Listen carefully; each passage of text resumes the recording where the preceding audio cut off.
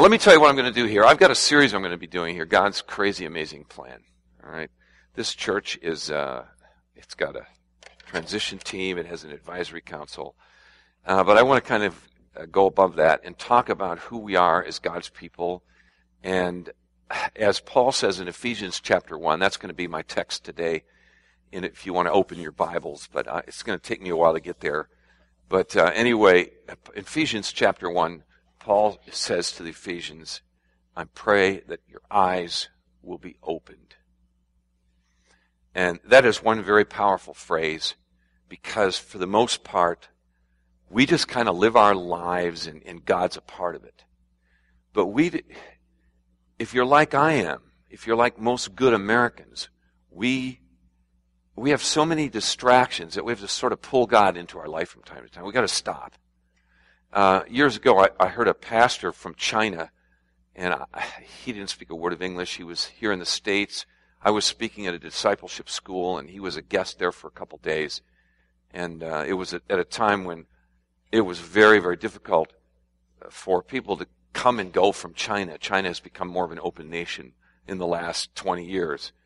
And I have no recollection about what he talked about, but I'll never forget how he introduced himself. Through an interpreter, he said, I've been in your country for 2 weeks, and I've found that it's very difficult to be a Christian here.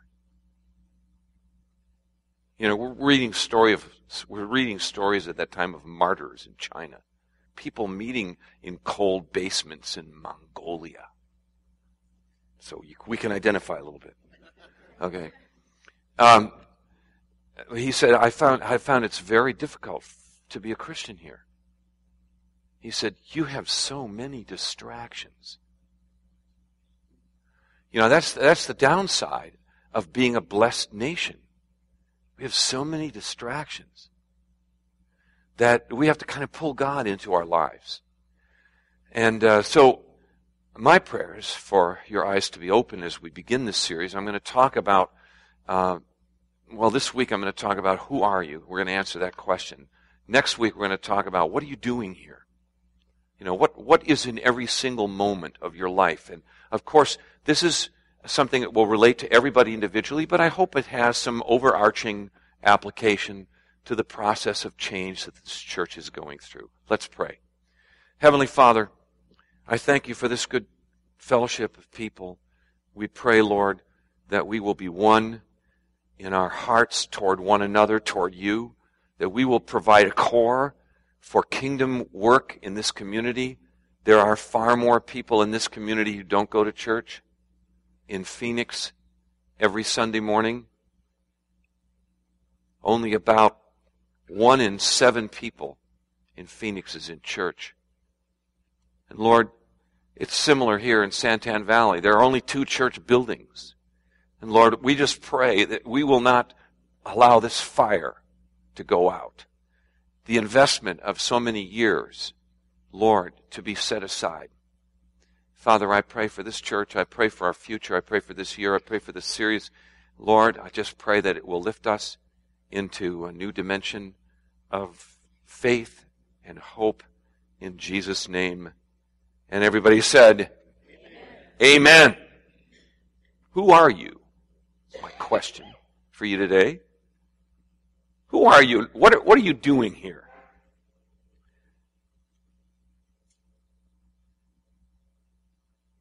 Can anything good come out of Santan Valley?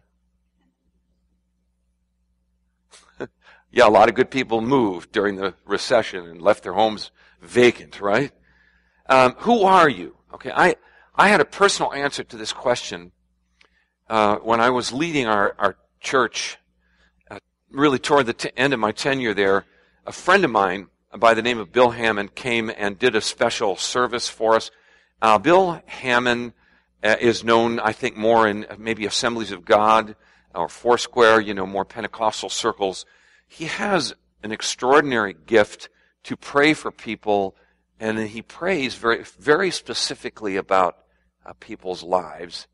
I don't know how many of you have ever experienced this. All of us have experienced this in one form or another. It's kind of like, you prayed for me, and that's exactly what I needed to hear. And he has what the New Testament would call a prophetic gift. And he was praying for people. He's prayed over my wife and me a number of times through the years. He just turned 80, and he's been a real influence in my life. And so I asked him, I said, are you going to be in town for a while, Bill? I'd love to have you come and pray for our staff. We had a staff prayer meeting every week. I just had it was a big church. We had 75 full-time staff at the church. And so we had a weekly church service with our staff. And Bill didn't know any of them. He knew me. I was the only one in the room that he knew. And he just had people come up to the front and just prayed for them as God led him. And he prayed things that were so specific. There's no way he could have known there was no way he could have known these things about these people. In 1 Corinthians, the Apostle Paul says this, 1 Corinthians 14, he says, if everybody is prophesying, he said, the secrets of the hearts will be laid bare, and people will say, God is really among you. I've always felt like when people come to church, they want more than just a teaching. They don't just want information about their religion. They really want to meet with God. And, for people to leave today and say, God was in that service, instead of just saying, well, what'd you think of that? Kind of like you're at a movie and you're walking out to your car in the parking lot, so what did you think? Did you like it? You can say, what did God say to you? And did you experience God in that moment? And so I had Bill share a little bit about his story, and then he prayed for people on my staff. And he prayed for my personal assistant. Her name was Sherry. And he was just praying for the gift of intercession to unfold in her life. And, he said something, God has given something to the effect, God has given you a gift of organization and he didn't know she was my personal assistant, but she's so organized. And, I'm a creative kind of loose cannon kind of guy, and she was, we have to have people like that in our lives. And then he said, but God has really called you to a ministry of intercession, to pray for people. And she came to my office after the meeting. She was just in tears. She was just emotionally overcome. She said, you have no idea how much that prayer meant to me, because that's exactly what I felt in my heart. I just have felt so moved to pray. And I said to her, we lose sight of this. We're working in a church. We're doing God's work, and we lose sight of this. We have to pull God back into the church, work of the church, remind ourselves we need to pray. And I told Sherry, I said, the biggest gift you can give me as my assistant is to pray for me. Not just to organize my life. Not just help me with appointments.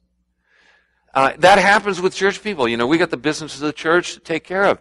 Our business administrator, Tammy, she had her CPA and just was just an extraordinary gift to us. And he was praying for her, for her to give her life in serving others, and that God was going to use her to counsel with people and give them wisdom. And after the meeting, she came up to me and she said, what was that all about? She said, I'm supposed to counsel with people? I don't even like people. Sort of like, I said, Tammy, she was a single mom. I knew her husband, and he left her. He was just bizarre kind of guy. She raised 2 children as a single mother, worked full-time at the church, and both of her children, extraordinary. One went to Columbia University, another one's in medical school. As a single mother, she raised those kids. I said, Tammy, you have some things that you can share with others that go way beyond your ability to balance the books of this church. And I walked away from that, from that meeting, and I felt like God spoke to me. And this is what he spoke to me. It's right there in your notes, and we're going to put it up on the screen. Okay, you are, do we have the next slide? Let's see what the next slide says. You are much more than you think you are, and God's plan for your life is much greater than you can imagine. It's right there. You got a little note thing there in your bulletin if you want to follow along with me. You are much more than you think you are, and God's plan for you is much greater than you think it is, then you can imagine. We have to kind of step outside of the swirl of all the distractions of our lives and say, who am I? And why am I here? Why am I here in this home, in this neighborhood, in this job? Who am I? What am I doing here? I'm going to focus on that next week. What am I doing here? This is a new year. What are you doing here? Is your relationship with God just one more thing that you can kind of fall back on when everything is going wrong? Or do you really see God at the absolute center of everything that you're doing? The question, who are you, in many ways is answered. It's the ultimate question of life, and it's answered in Paul's letter to the Ephesians. Now, little Bible background. Paul wrote this letter to the Ephesians, and there's no book in the Bible that tells us more about the church and who we are than Paul's letter to the Ephesians. And I want to give you a little background, because when you understand the background, it gives you a much better understanding of what Paul is going to write, especially in chapter 1, which happens to be one of the most ridiculously profound chapters in all the Bible. It is so profound that there are a lot of pastors who never really preach from it because they don't know how to really explain it to people like you know? Okay? But I'm going to try. I believe in God, I believe in God's Word, and I believe in you. Amen? Okay. So, Ephesus. I was actually there. My wife and I were in Ephesus. It's in present-day Turkey. It was a great city. In fact, it's thought to have been the second largest city in the Roman Empire. It was a thoroughly pagan city. Not only they didn't just have a liberal, democratic, socialist president. Okay? If you've listened carefully to Fox News. Okay? They had an emperor who considered himself to be God. Okay? I mean, we have to understand, this is not the Roman Empire. Okay? They were a pagan city. Now, this city, Santan Valley, probably 85% of the people in Santan Valley don't go to church, but this is not a pagan city. We have some Christian roots that have had a profound impact on our values, on the way we relate to one another as human beings. We have Christian buses in Phoenix. They don't have those in the Arab world. They have special access points for people who are disabled. Those are Christian buses. We have hospitals, care for the sick. You don't want to find yourself in a hospital in Yemen. We have Christian values that go very deep in our country. We are not a pagan country. We are increasingly post-Christian, but we are not pagan. And it was one of the four largest cities of the Roman Empire. It was an epicenter of art and architecture, education, economics, culture, and everything in that city, every building, every street, every back alley was in the shadow of one of the 7 wonders of the ancient world. I don't know how many have been to Washington, D.C., but it's an impressive city. The buildings, you feel this is a center of world power and government when you're in Washington, the White House, the Capitol building. But the city of Ephesus was in the shadow of one of the 7 wonders of the ancient world. Can anybody tell me what that was? No? The temple of the goddess Diana. So people came from all over the world to worship a goddess of fertility. Now, I want you to, again, contrast this with the current American culture, okay? A goddess of fertility. Let's look at the picture here. This is what is believed to have looked like, much like the Parthenon. It was built to be a place of international worship. I'll look at this next slide, if you could. People are gathered there. It was a magnificent building. And into this great city, okay, down the principal column-lined thoroughfare from the great harbor, every city had a Roman road with columns on both sides. So the emperor could come in, or one of his governors could come in a chariot with soldiers. down this thoroughfare, looking up ahead to the massive amphitheater. My wife and I have been in that amphitheater. It seats about 30,000 people. It's still there. Okay, looking to the left, looking to the right at the splendor of this city. Every single person in this city is a pagan. Into this city walked a little Jew by the name of Paul, the Apostle Paul. And now you got to picture this, okay? Who are you? See? So Paul is walking into the second largest city in the Roman Empire. It is a magnificent city. There's not anybody in there who's heard anything about Jesus of Nazareth. There are no churches, there are no Bible studies, there are no home groups, there's no Sunday school literature, there's not even a New Testament. There's nothing. Imagine that. I did a lot of work in the last year with Frontiers, which is an organization. It's based in Tempe, and they send teams of Christians, usually 2 or 3 couples. They go into an area, a Muslim area, an unreached area where no one has ever heard the gospel, and they move into that area, and they set up a business, and they meet friends in the neighborhood, and the average length of time they go there is 7 years. And at the end of 7 years, they may have 3 or 4 people who have come to Jesus. It's just incredible the kind of devotion some people have because their eyes are opened to what's really important. Meanwhile, we lose it because our garage door opener isn't working. Okay, so into this city, it's completely pagan, comes the Apostle Paul. Look at this next slide here. If you would. This is the Roman road. It's still there, and it used to go down to the ocean, which is retreated. This whole valley is filled in with silt over the last 2,000 years, and that's a picture from the amphitheater. You can see the amphitheater, and it's in this amphitheater. There's a huge riot in Ephesus when Paul comes into the city because he preaches Jesus, and it's actually affecting people dramatically and quickly, and there's a riot. So this is the amphitheater. We've been in there. We were in there with 3,000 Christians praying for Turkey. So he came down that road. And within a short time, the whole city was in an uproar. Tens of thousands gather in this great amphitheater to protest. And they yell and scream, "Great is Diana of the Ephesians." Okay. We're not just talking about the Democratic National Convention.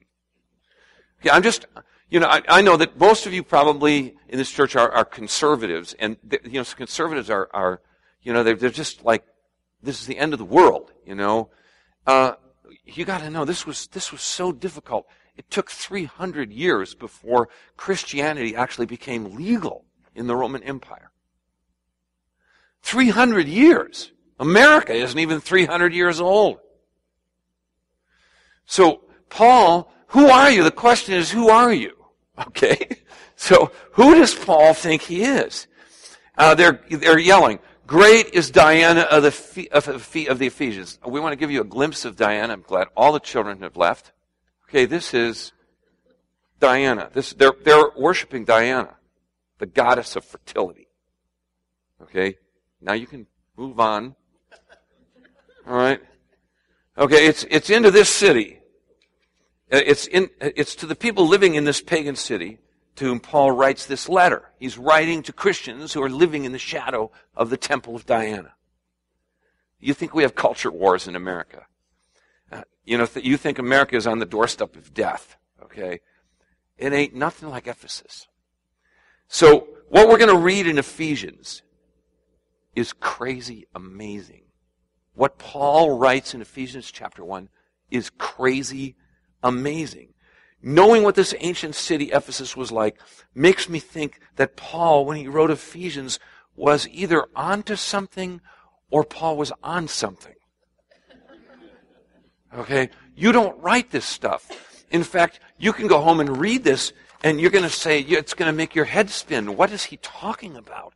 It's either like cosmic or convoluted.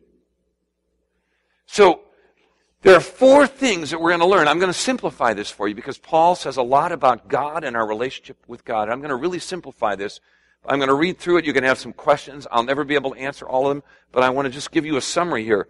Paul, the first thing that Paul says, okay, we write this, you can write this down. Number one, you are the chosen frozen. Okay? You are, see, this really fits well with this morning. Okay, you are chosen by the Father. Who are you? You know, when your life is spinning out of control, when things in your life are going sideways or south or however you want to describe it, and, you know, you got to remind yourself who you are.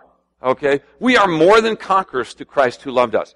And you have been chosen by the Father. You were in the Father's heart, not just before you were born, but before the world began.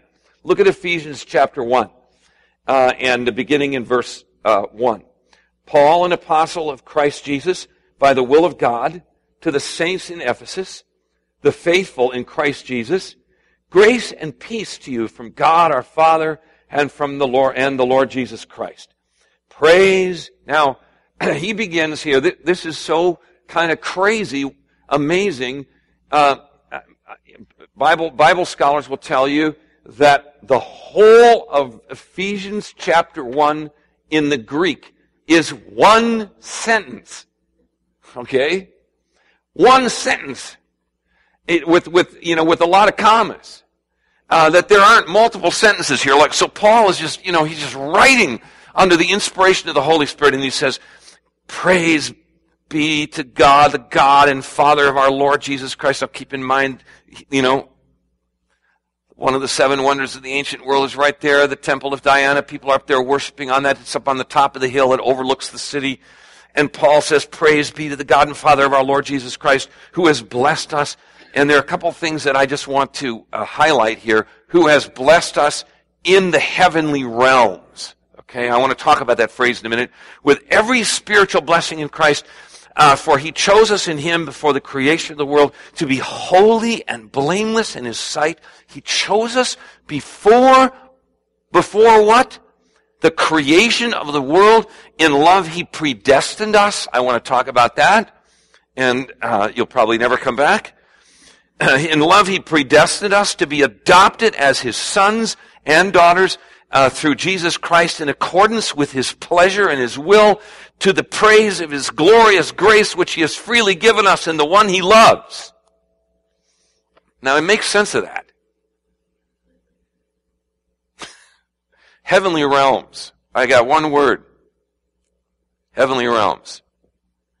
You can write, let's see, did you go back? Yeah, okay, that's great. Anyway, heavenly realms. There's one word, if you want to fill in the word there, I don't know if this is in the PowerPoint, but there's one word that speaks to me about. It's reality.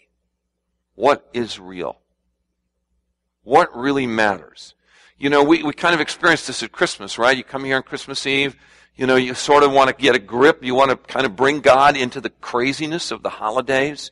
And you talk to your kids and say, the really important message of Christmas is that Jesus came, died on the cross for our sins. So what is real? Pontius Pilate said, what is truth? The Greek word for truth actually means a reality. It's not just what is correct. What doctrines do you hold and are they exactly correct? But what's real? Okay. Paul said the things that can be seen pass away, but the things that cannot be seen are eternal. So we look not to the things, this is an odd statement, we look not to the things which can be seen, but to the things which cannot be seen. Because the things that can be seen are transient. They pass away. Heavenly realms, reality. Why do we go to church? Okay? Why do we read the Bible and pray? Why do we need Christian fellowship? Why do we need small groups? Because we need perspective. We need to be reminded, because we are so distracted, we need to be reminded about what's real. And this is how Paul begins his chapter, in the heavenly realms. Okay? Second phrase he uses, he predestined us. He predestined us. You were in God's heart before the world began. There are no random events in your life. There are no accidents. You are not an accident. You were in the heart of God before the world began. People struggle with this whole idea of predestination. I have a very simple way to explain it. It's not very doctrinal, but it's very practical. When you look back over your life, do you see the hand of God working?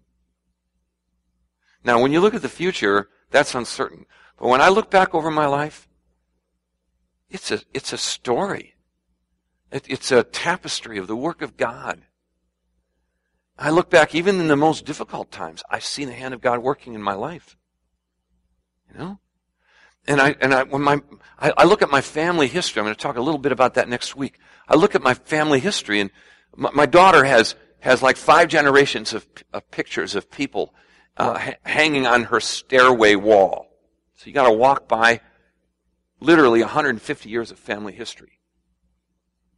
And those people getting married and having children, and those people having children. And here I am, and here you are. And how all of this kind of fits, all of this fits into this amazing plan. And when you became a Christian, people say, I found the Lord.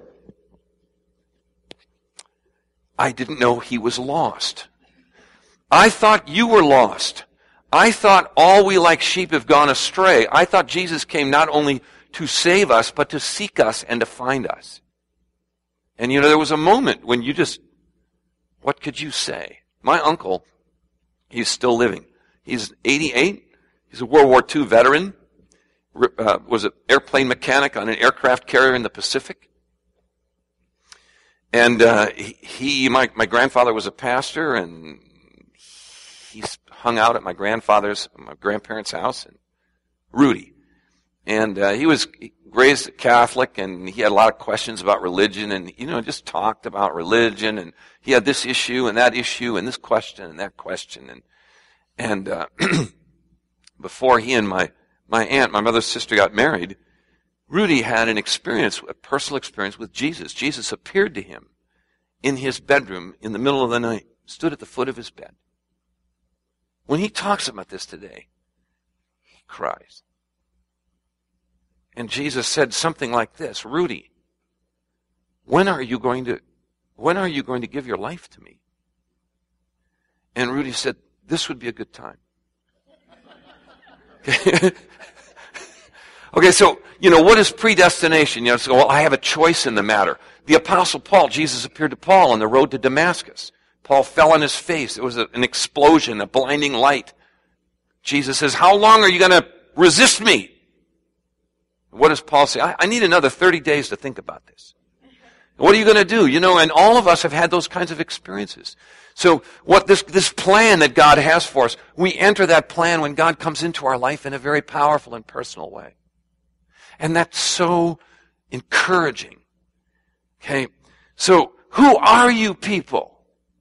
You are chosen by the Father. Secondly, you are redeemed by the Son. Look at Ephesians chapter 1, verse 7. To him we have redemption through his blood.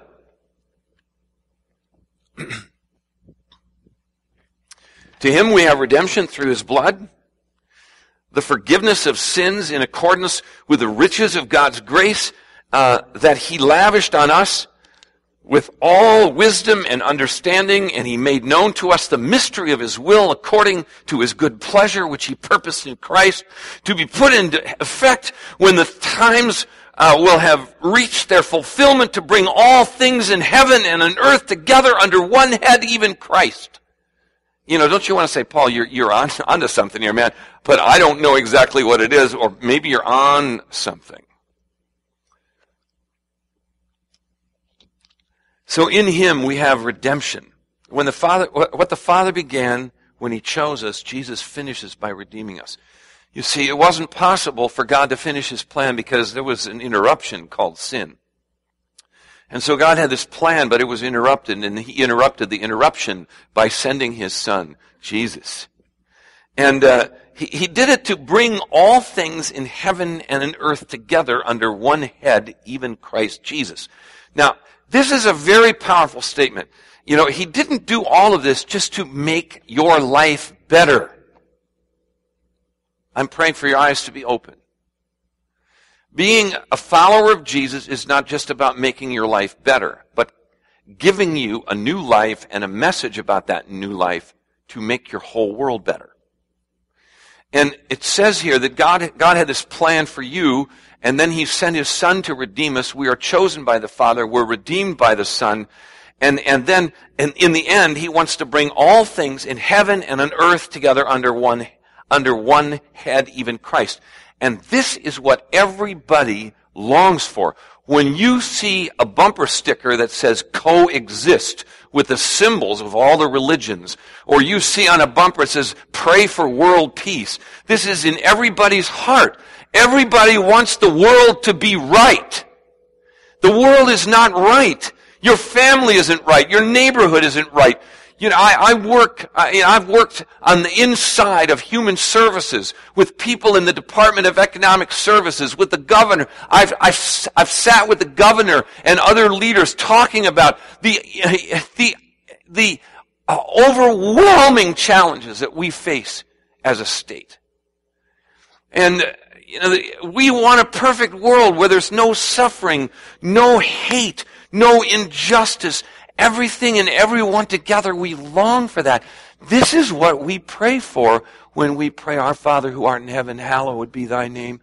Thy kingdom come, thy will be done on earth as it is in heaven. His name shall be called Everlasting Father, Prince of Peace. And of the increase of his government, of his peace and of his government, there will be no end. So that when Jesus is Lord, the lion will lie down with the lamb. Everything will be right. And we long for that day. Every knee shall bow. Every tongue confess that he is Lord. And the world has all these, they want this, but they don't know how to get there. And in some cases, it's just flat out rejection of the message of the gospel. But it's in everybody's heart. You don't have to be religious in some ways to understand this profound stuff. So who are you? You are much more than you think you are. God's plan for you is much greater than you think it is. You are chosen by the Father. You're redeemed by the Son. And thirdly, you've been sealed by the Holy Spirit. This is a really personal matter. The whole Trinity is involved in your life. It's crazy amazing. In him we were also chosen, having been predestined according to the plan of him who works out everything in conformity with the purpose of his will, in order that we, who were the first to hope in Christ, might be for the praise of his glory. It's not about you. See? Who are you? What are you doing here? I have preached to hundreds of audiences, thousands of people literally all over the world. And when I look at the faces of the people listening to me, I often ask myself, without preaching this message, who are these people? Do they know who they are? Who are you? Paul is trying to tell these Ephesians all this stuff, people living in the shadow of the temple of Artemis, of Diana. So we read on, and you also were included in Christ when you heard the word of truth, the gospel of your salvation. Having believed, you were marked in him with a seal, the promised Holy Spirit, who is a deposit guaranteeing our inheritance until the redemption of those who are God's possession to the praise of his glory. Again, it's not about you. We're marked with a seal. In the Greek of the New Testament, this is why it helps to go to college and seminary, you know. Anyway, you get to learn this stuff. But in the Greek of the New Testament, where it says here that we're marked with a seal, that is a Greek word that was used for an engagement ring.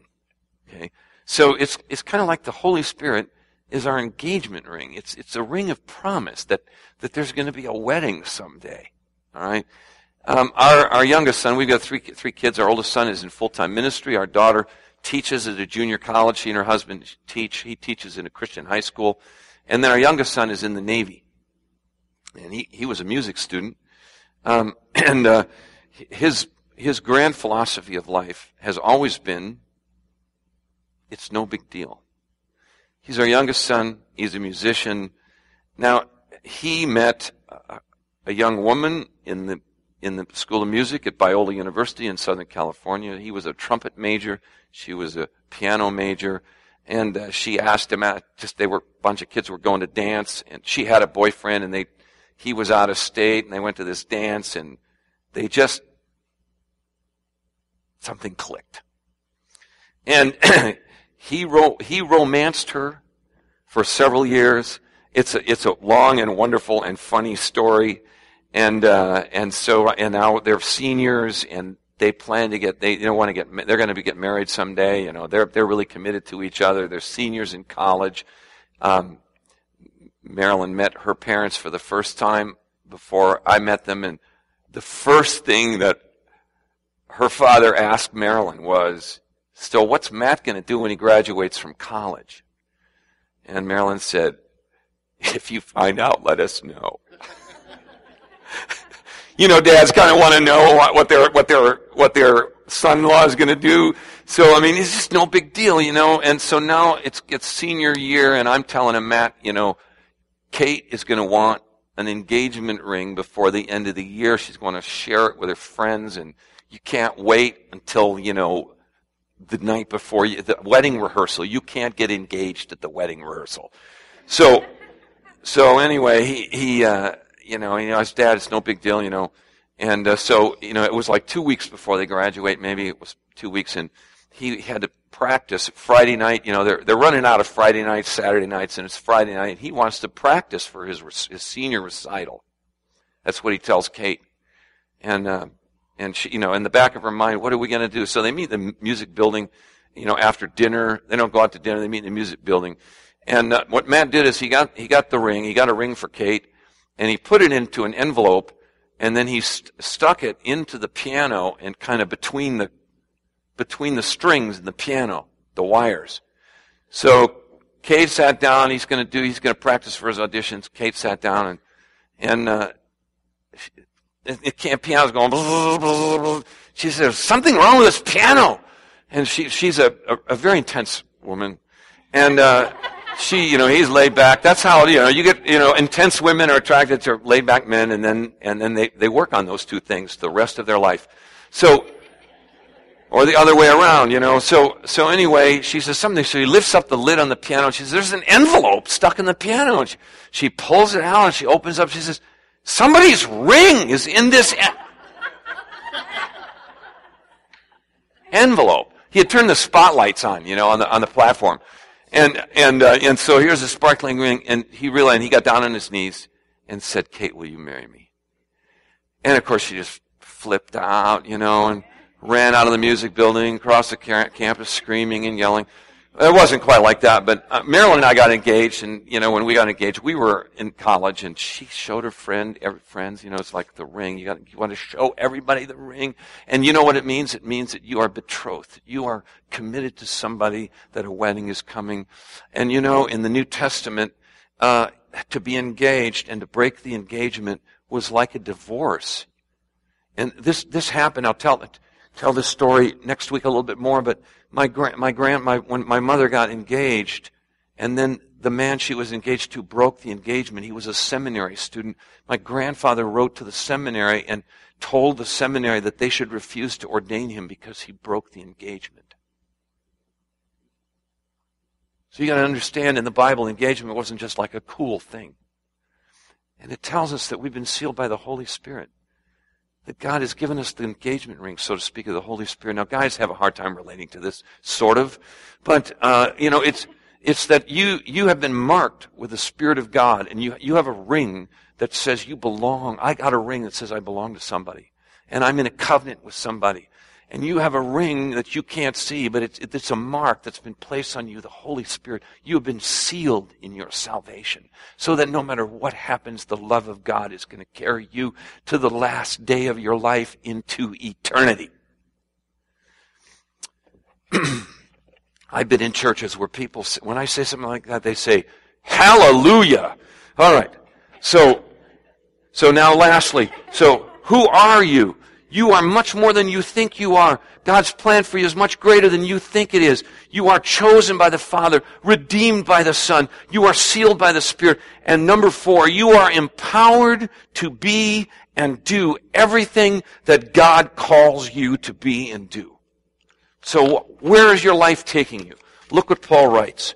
He says, for this reason, ever since I heard about your faith in the Lord Jesus and your love for all the saints, I have not stopped giving thanks for you, remembering you in my prayers. I keep asking that the God of our Lord Jesus Christ, the glorious Father, may give you the spirit of wisdom and revelation so that you may know him better. And I love this. I pray that the eyes of your heart might be enlightened. What for? In order that you may know the hope to which he has called you. Okay, we're moving toward the future, folks.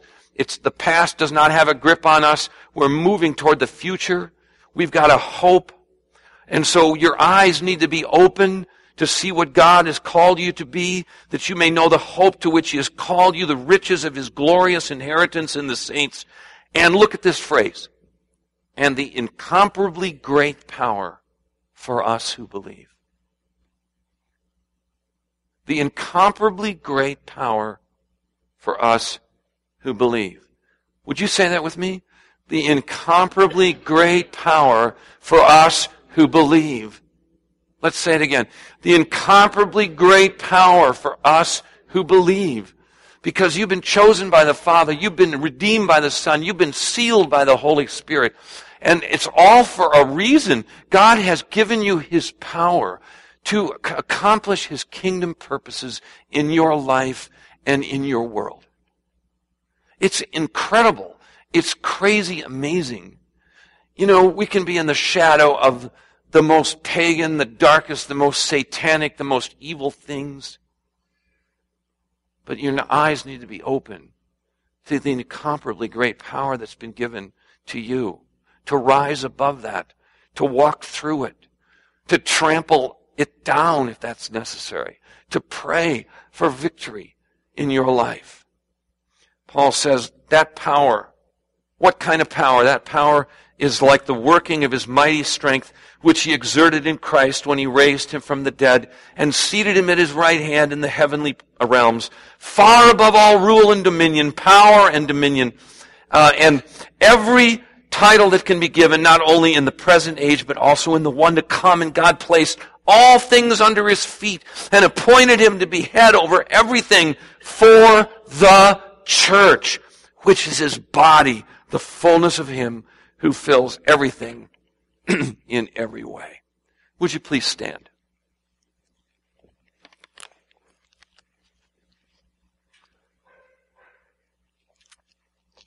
You are much more than you think you are.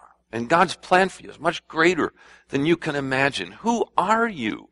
What is this church? This little gathering of people here huddled in the meat locker of one community church on a Sunday morning. Who are you? And what meaning does your life have? You've been chosen by the Father, redeemed by the Son, sealed by the Holy Spirit, and empowered by God to do his will in and through you. Would you pray this after me? Heavenly Father, say this after me. Heavenly Father, I'm so glad I'm here. Nothing in my life is random. Your word is amazing. Your plan for me is amazing. I've been chosen by you, Father God. Jesus, you've redeemed me. Holy Spirit, you've sealed me. You keep me close to God. Even when I'm wandering, you've sealed me. And God, you've given me the power of the resurrection to rise above all the death around me. In Jesus' name, amen. Amen.